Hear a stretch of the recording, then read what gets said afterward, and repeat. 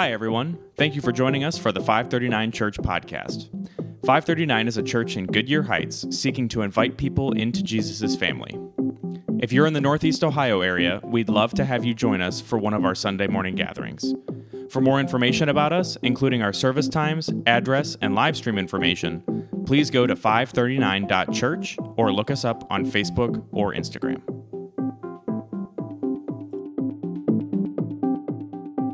You can grab a Bible and turn to Philippians chapter 3. If you have one, if you need one, there's one in front of you. If you don't have a Bible, that black one is a gift to you.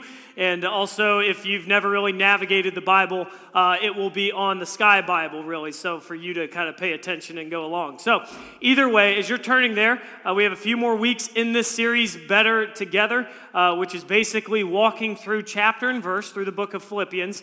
And as you're turning there, I want you to think for a time that you tried to give advice to someone and it went bad.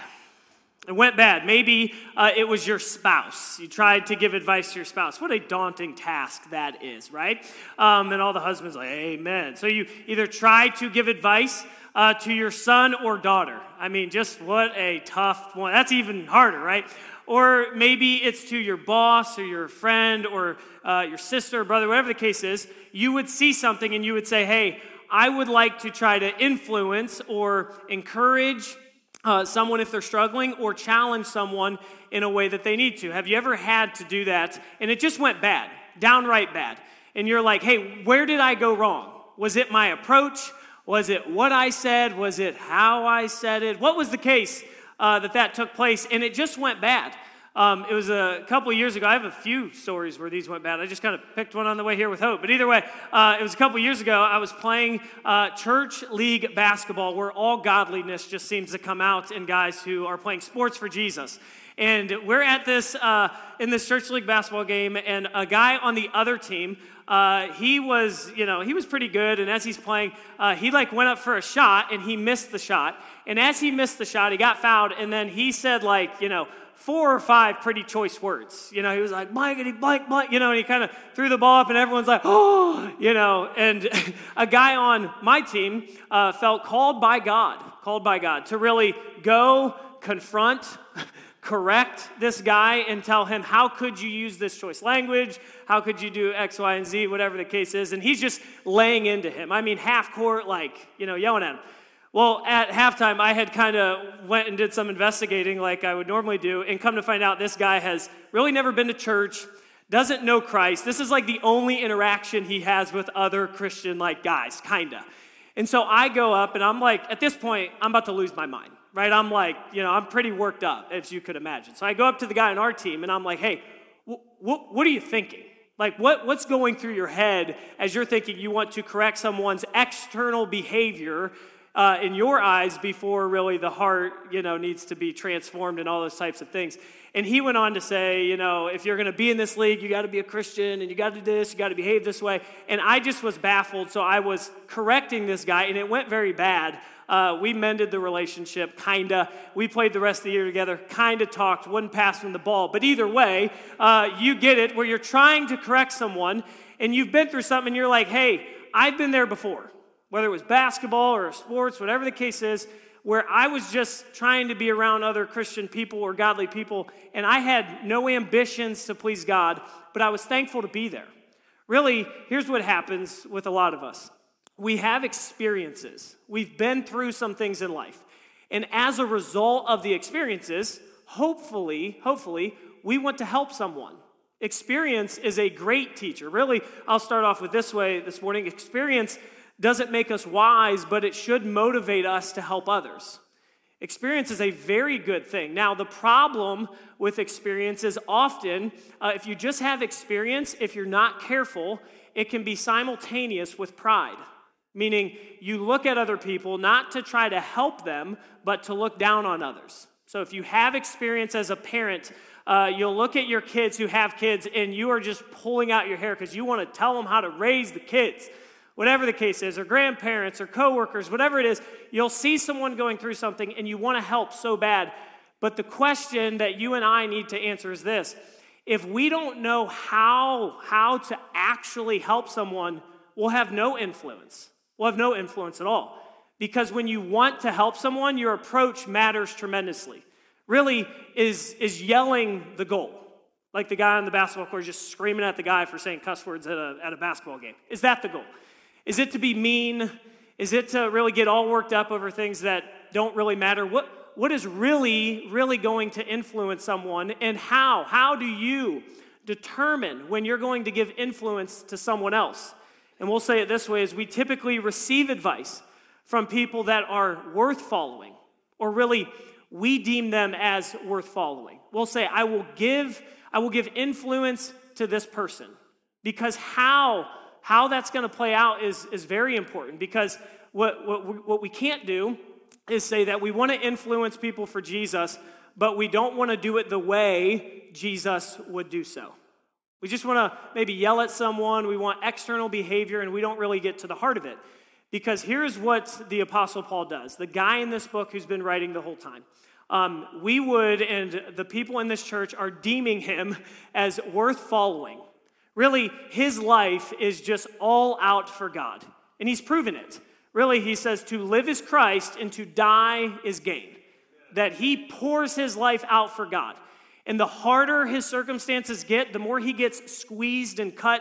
Really, it's humility, it's the Bible. He's pouring his life out for God. He has a thorn in the flesh, and he's like, hey, power's perfected in weakness.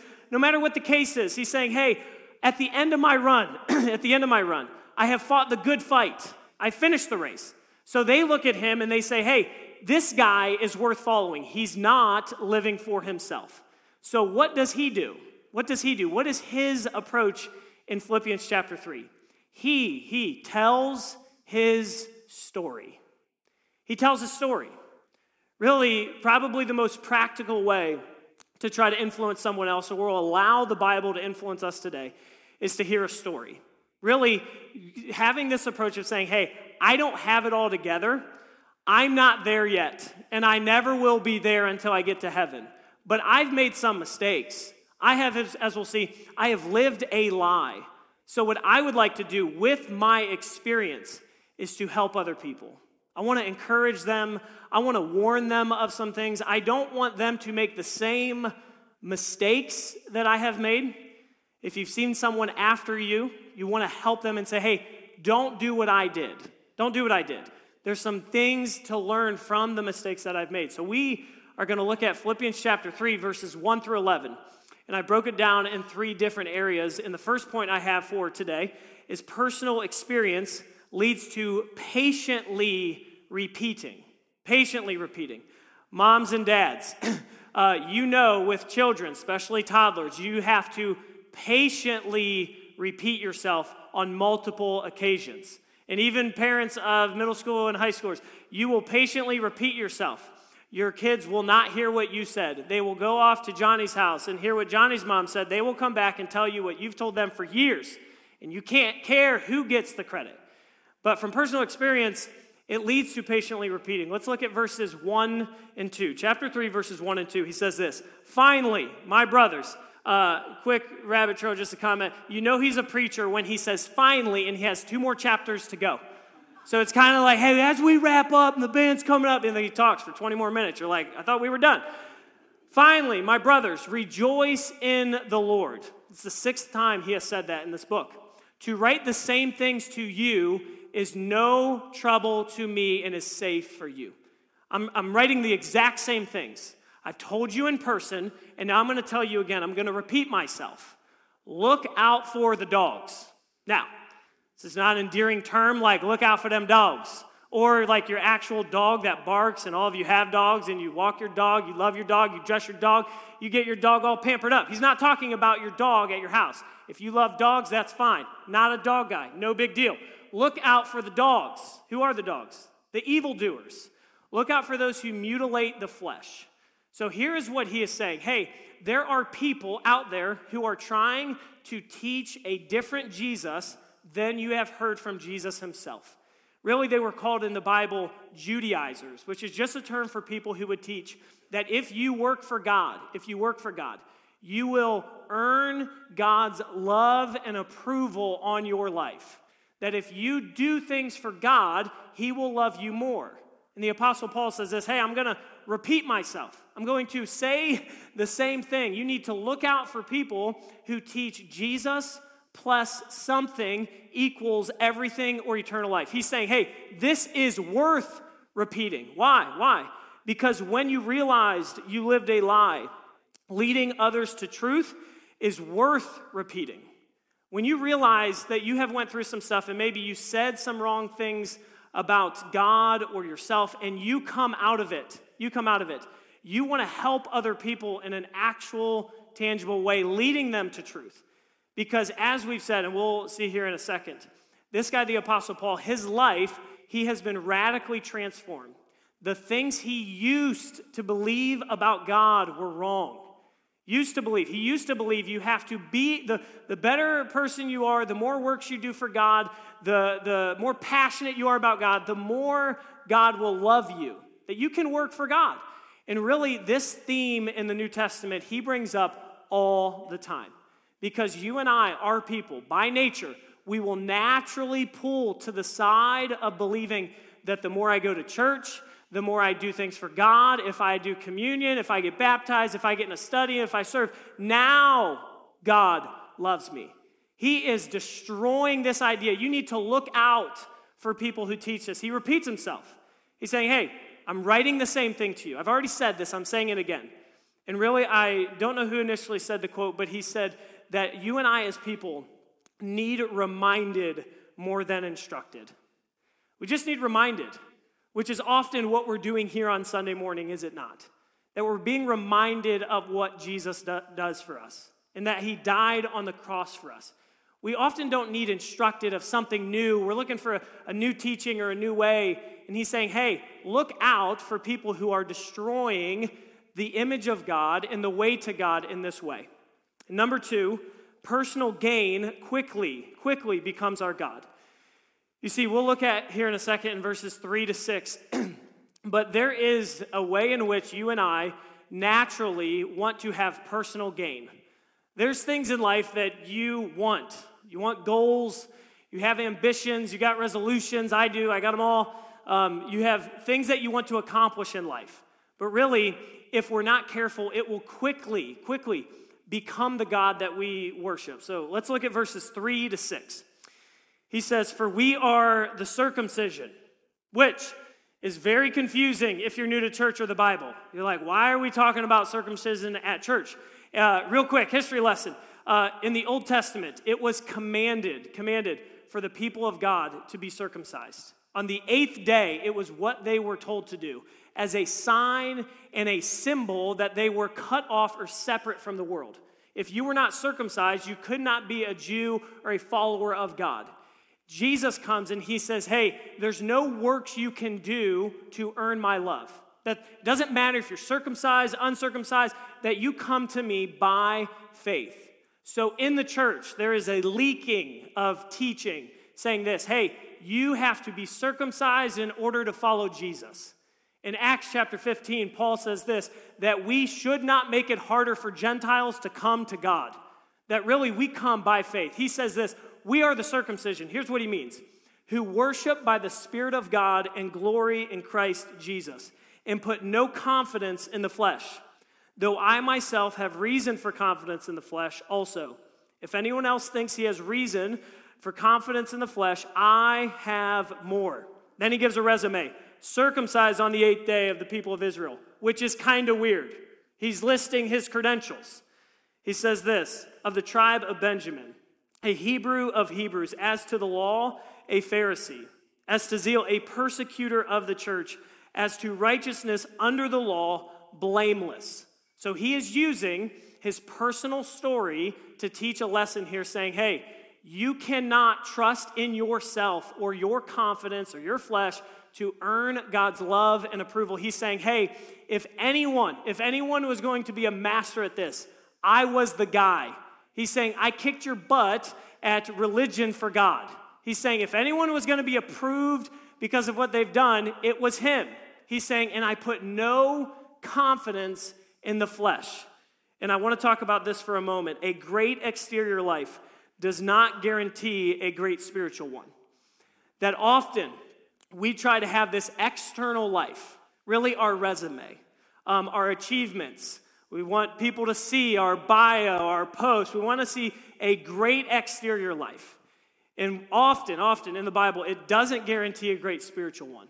Usually a great exterior life at times can mean an empty inner life. So he is teaching this. Hey, external things that we look at, they are vain. He's saying, for zeal, I was blameless at what other people would see.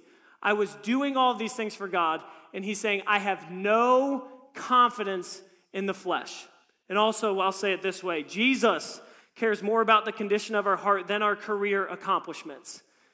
Because often when we are trying to do things for God, or making sure God approves of us, what we will do is we will put the approval of other people based upon how we feel about the situation. So if mom and dad approve what I'm doing, I think I'm good with God. Or if the boss or someone else thinks I'm doing well, then I'm good with God. And I think Jesus says, hey, the condition of your heart is way more important than what you accomplish. Way more important than your goals. Way more important than your gains and how much money you make and what everyone thinks of you. He's saying, hey, way more than all of that. The condition of your heart is way more important. Way more important. And really, the timelessness of the Bible is incredible. This is 2,000 years ago, and you and I will naturally drift to believe this every time. That the better my year's going, the more if I'm keeping my goals, the more if I'm keeping my diet, the more if I'm working out, the more if people love me, the more if I'm reading books and I'm growing in leadership, or whatever the case is, the more that then God is so happy with me. So happy with me. We miss a quiet time and we think God hates us. We got to shape up. You feel this pull toward that. And here's what he is saying. Hey, the condition of your heart is way more important than your career accomplishments.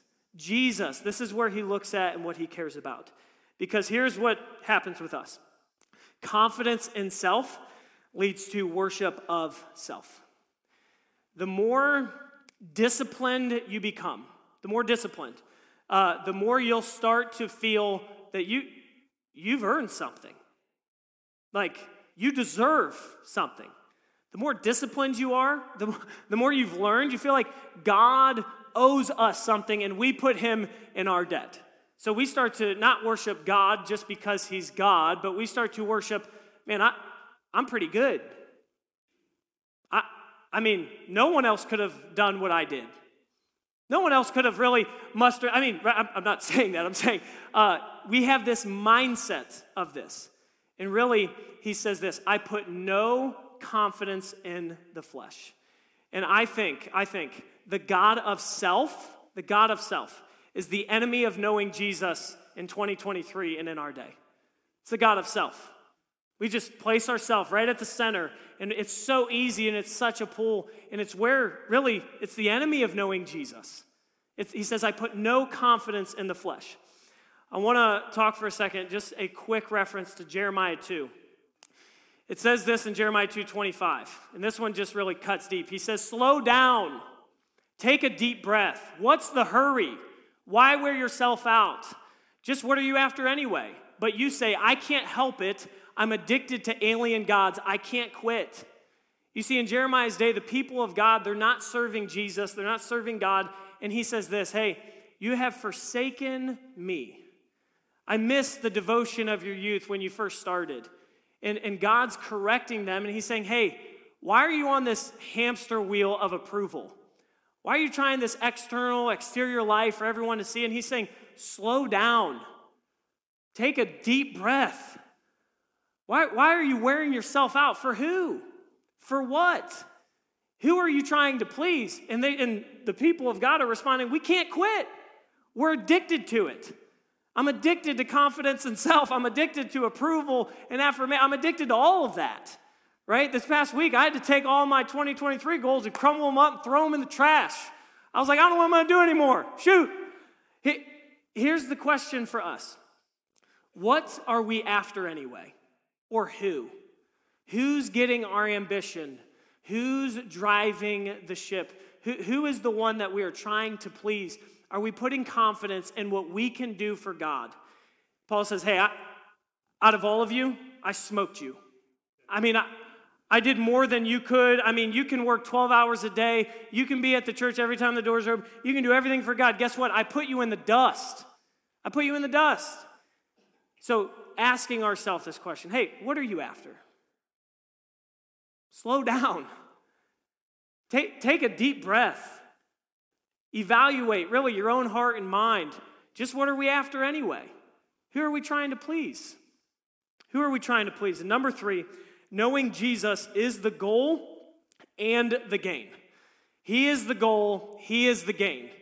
And often, and I'm going to talk about this for a brief moment, it's easy to come to Jesus because we want something from him. We want him to fix our marriage. We want him to fix our financial situation. We want a better future. We're asking for something more than Jesus. And really, the goal, the gain, is knowing him. Knowing him. Let's look at verses 3 to 11. He says this, "But whatever gain I had, I counted as loss for the sake of Christ. Indeed, I count everything as loss." Everything. You just put it in the camp. Everything. Everything externally, everything I can do, all the confidence, all the self-worth, all of that, everything as loss because of the surpassing worth of knowing Christ Jesus my Lord. For his sake, I have suffered the loss of all things and count them as rubbish. And just because I have to, I can only say what that word means when I was a college pastor, but we can't today. Either way, it just means a pile of crap. That's what it means. It's worse than that. He's saying, hey, everything you could do, pile it up. It's rubbish to God. You can't earn God's love. You can't put God in your debt. He's saying, in order that I may gain Christ and be found in him, not having a righteousness of my own that comes from the law, but that which comes through faith in Christ. The righteousness from God that depends on faith. That I may, here it is, know him. That I may know him in the power of his resurrection, and may share in his suffering, becoming like him in his death, that by any means possible I may attain the resurrection from the dead. He's using some big church words here for those of you who are new to the Bible. He's saying that I wouldn't count what I'm doing as a righteousness to God. Here's what that word means. It's a right standing before God so you can have relationship with him. He's saying it is by faith. It is by faith. Paul would reject the view that if you work for God, he will love you more. He rejects it. It's Galatians 2:16. He's saying, by no works of the law will you be treated just. You can't do anything. You can't put God in your debt. He's saying to have a right standing before God is based upon faith in Jesus, based upon his work, not what we can do. And Paul stopped living for personal gain, and he just made Jesus his only priority. He just made Jesus, hey, I'm going to take my goals, I'm going to throw them in the trash. I'm going to take my gain, whatever I'm after, I'm going to throw it in the trash. I'm going to take my own life, I'm going to take my own confidence, and I'm going to say, hey, this isn't about me. You know what I'm going to do? I'm going to take all of that, and I'm going to throw it away, and I'm going to say, hey, knowing Jesus is the only priority. That's all we got. That's all we got. And for some of us, we're looking for a song, we're looking for a sermon, we're looking for a self-help, we're looking for a donut, I don't know, you're looking for something. And you're saying, hey, Jesus is the goal and the gain. He's the priority. And we don't come to Jesus. Here's what's so difficult. Jesus will help you in your life. I do believe that wholeheartedly. I think following Jesus will make you better at life. But knowing Jesus is life itself. That we don't put Jesus into a debt saying, once I follow him, he'll now give me and do what I want him to do. I just get to throw him in a box and say, okay, Jesus, I tithed this week. Would you help me do exactly what I want? Jesus, I served you. Why did I get a ticket? He's like, you were driving fast. You shouldn't do that. Jesus, I'm doing this. Why did I get in a fight with my spouse? I thought this was supposed to work. We put him in there, and Jesus is saying, hey, the goal is not that you get something. Guess what you get? You get him. That I may know him in the power of his resurrection. He says, hey, everything is a loss. Everything is a loss. So for a brief moment, what I want to do is talk about this idea of Paul lived a life, lived with limits to reach his purpose, not his potential. I want to look at a moment in Acts 16, but I want to talk about this. This is huge today. People are saying, reach your potential, reach your purpose, all this type of stuff. And here's what's true. Contrary to maybe what you would think, I don't think Jesus reached his potential. I think he had a heavenly purpose in the Father's will, and that's what he was after. How many times would people approach Jesus and say, hey, you need to heal everybody? And he would say, I have to go. I can't heal everyone right now. I'm on a mission. Hey, preach the gospel in this town. And it would say, he turned and went another way. Hey, don't tell anyone about who I am just yet. Really, there's a difference between purpose and potential. And I think the purpose you and I have is knowing Christ. And really, there is this idea of just embracing limits. He says everything is a loss. Everything. My career accomplishments, what I want to do, everything is a loss to knowing Jesus. I want to look at Acts 16. And this is 16, 6 to 10. This is leading into the Apostle Paul starting this church. This is the weaker month before. This is what it says. Paul and his companions traveled throughout the region of Perga and Galatia, having been kept by the Spirit from preaching the word in the province of Asia. And when they came to the border, they tried to enter Bithynia, but the Spirit of Jesus would not allow them to. During the night, Paul had a vision of a man of Macedonia standing and begging him, come over to Macedonia and help us. And Paul had seen the vision. We got ready at once to leave for Macedonia, concluding that God had called us to preach the gospel to them. You see, multiple times he was going to go in a different place, and Jesus says, hey, don't go there. You think Paul could have done everything? Yeah. Tried to. Go everywhere, be everywhere for everyone, please everyone, put confidence in self. And it says, hey, the Spirit of Jesus is guiding him to Macedonia, which is in Philippi. Hey, we're calling you to a place, because here is what really this whole series, not to like debunk the whole title, but really, we are better together, but we're always at our best when we know Jesus more. We are better as a group collectively, that we help each other, we encourage each other, we pray for one another. Really, we're better together as a group, but at your best when you seek to know Jesus more. And I know for a lot of us, you're looking for something just a little bit more. Just a little bit more. Hey, is there something else? Is there something more practical? Is there something more that I can put in my life? Is there something else? And the answer is, not really. Not really. The answer is that I would know him in the power of his resurrection, that I would share in his suffering. Because really, the best version of ourselves is the one that knows Jesus more. That we would say, hey, what is in my life that I need to cut out? What is in my life that's just extra? And it's not because God is asking me to do it. It's because I'm trying to please everyone else. I'm trying to prove it to somebody. What else is in my life that Jesus never asked me to? You see, the Apostle Paul had a sensitivity to the Spirit that would say, where does God want me and why? If the Spirit closes the door, I'm not going to bust the door down. Where is he leading me to? And really, I want us to ask ourselves this question. Is it possible you're going after personal gain instead of seeking to know Jesus? Is it possible that there's things, there's people, there's places in your life you're adding to that maybe Jesus has never called you to? Are you trying to work and earn his approval of your life? Because knowing Jesus is the goal and the gain. And I am not naive to believe this. There are some of us here today that you do not know Jesus. You don't know him. Jesus, one of his rebukes was saying this, hey, I know that you do good things for me, but really at the end of the day, I will say, depart from me, I never knew you. That your right standing before God is because someone drags you to church. Someone forces you to do something for God. You don't know him. You wouldn't know what he sounds like. You wouldn't know what he feels like. You wouldn't know his heartbeat. You wouldn't know his mind. Do you know him? And the only person, not trying to cause any anxiety, the only person who can answer that question is you.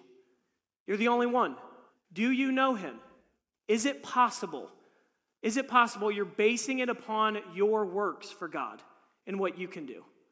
I want to challenge you this morning. If you don't know him, the Bible says it is by faith. You call upon God.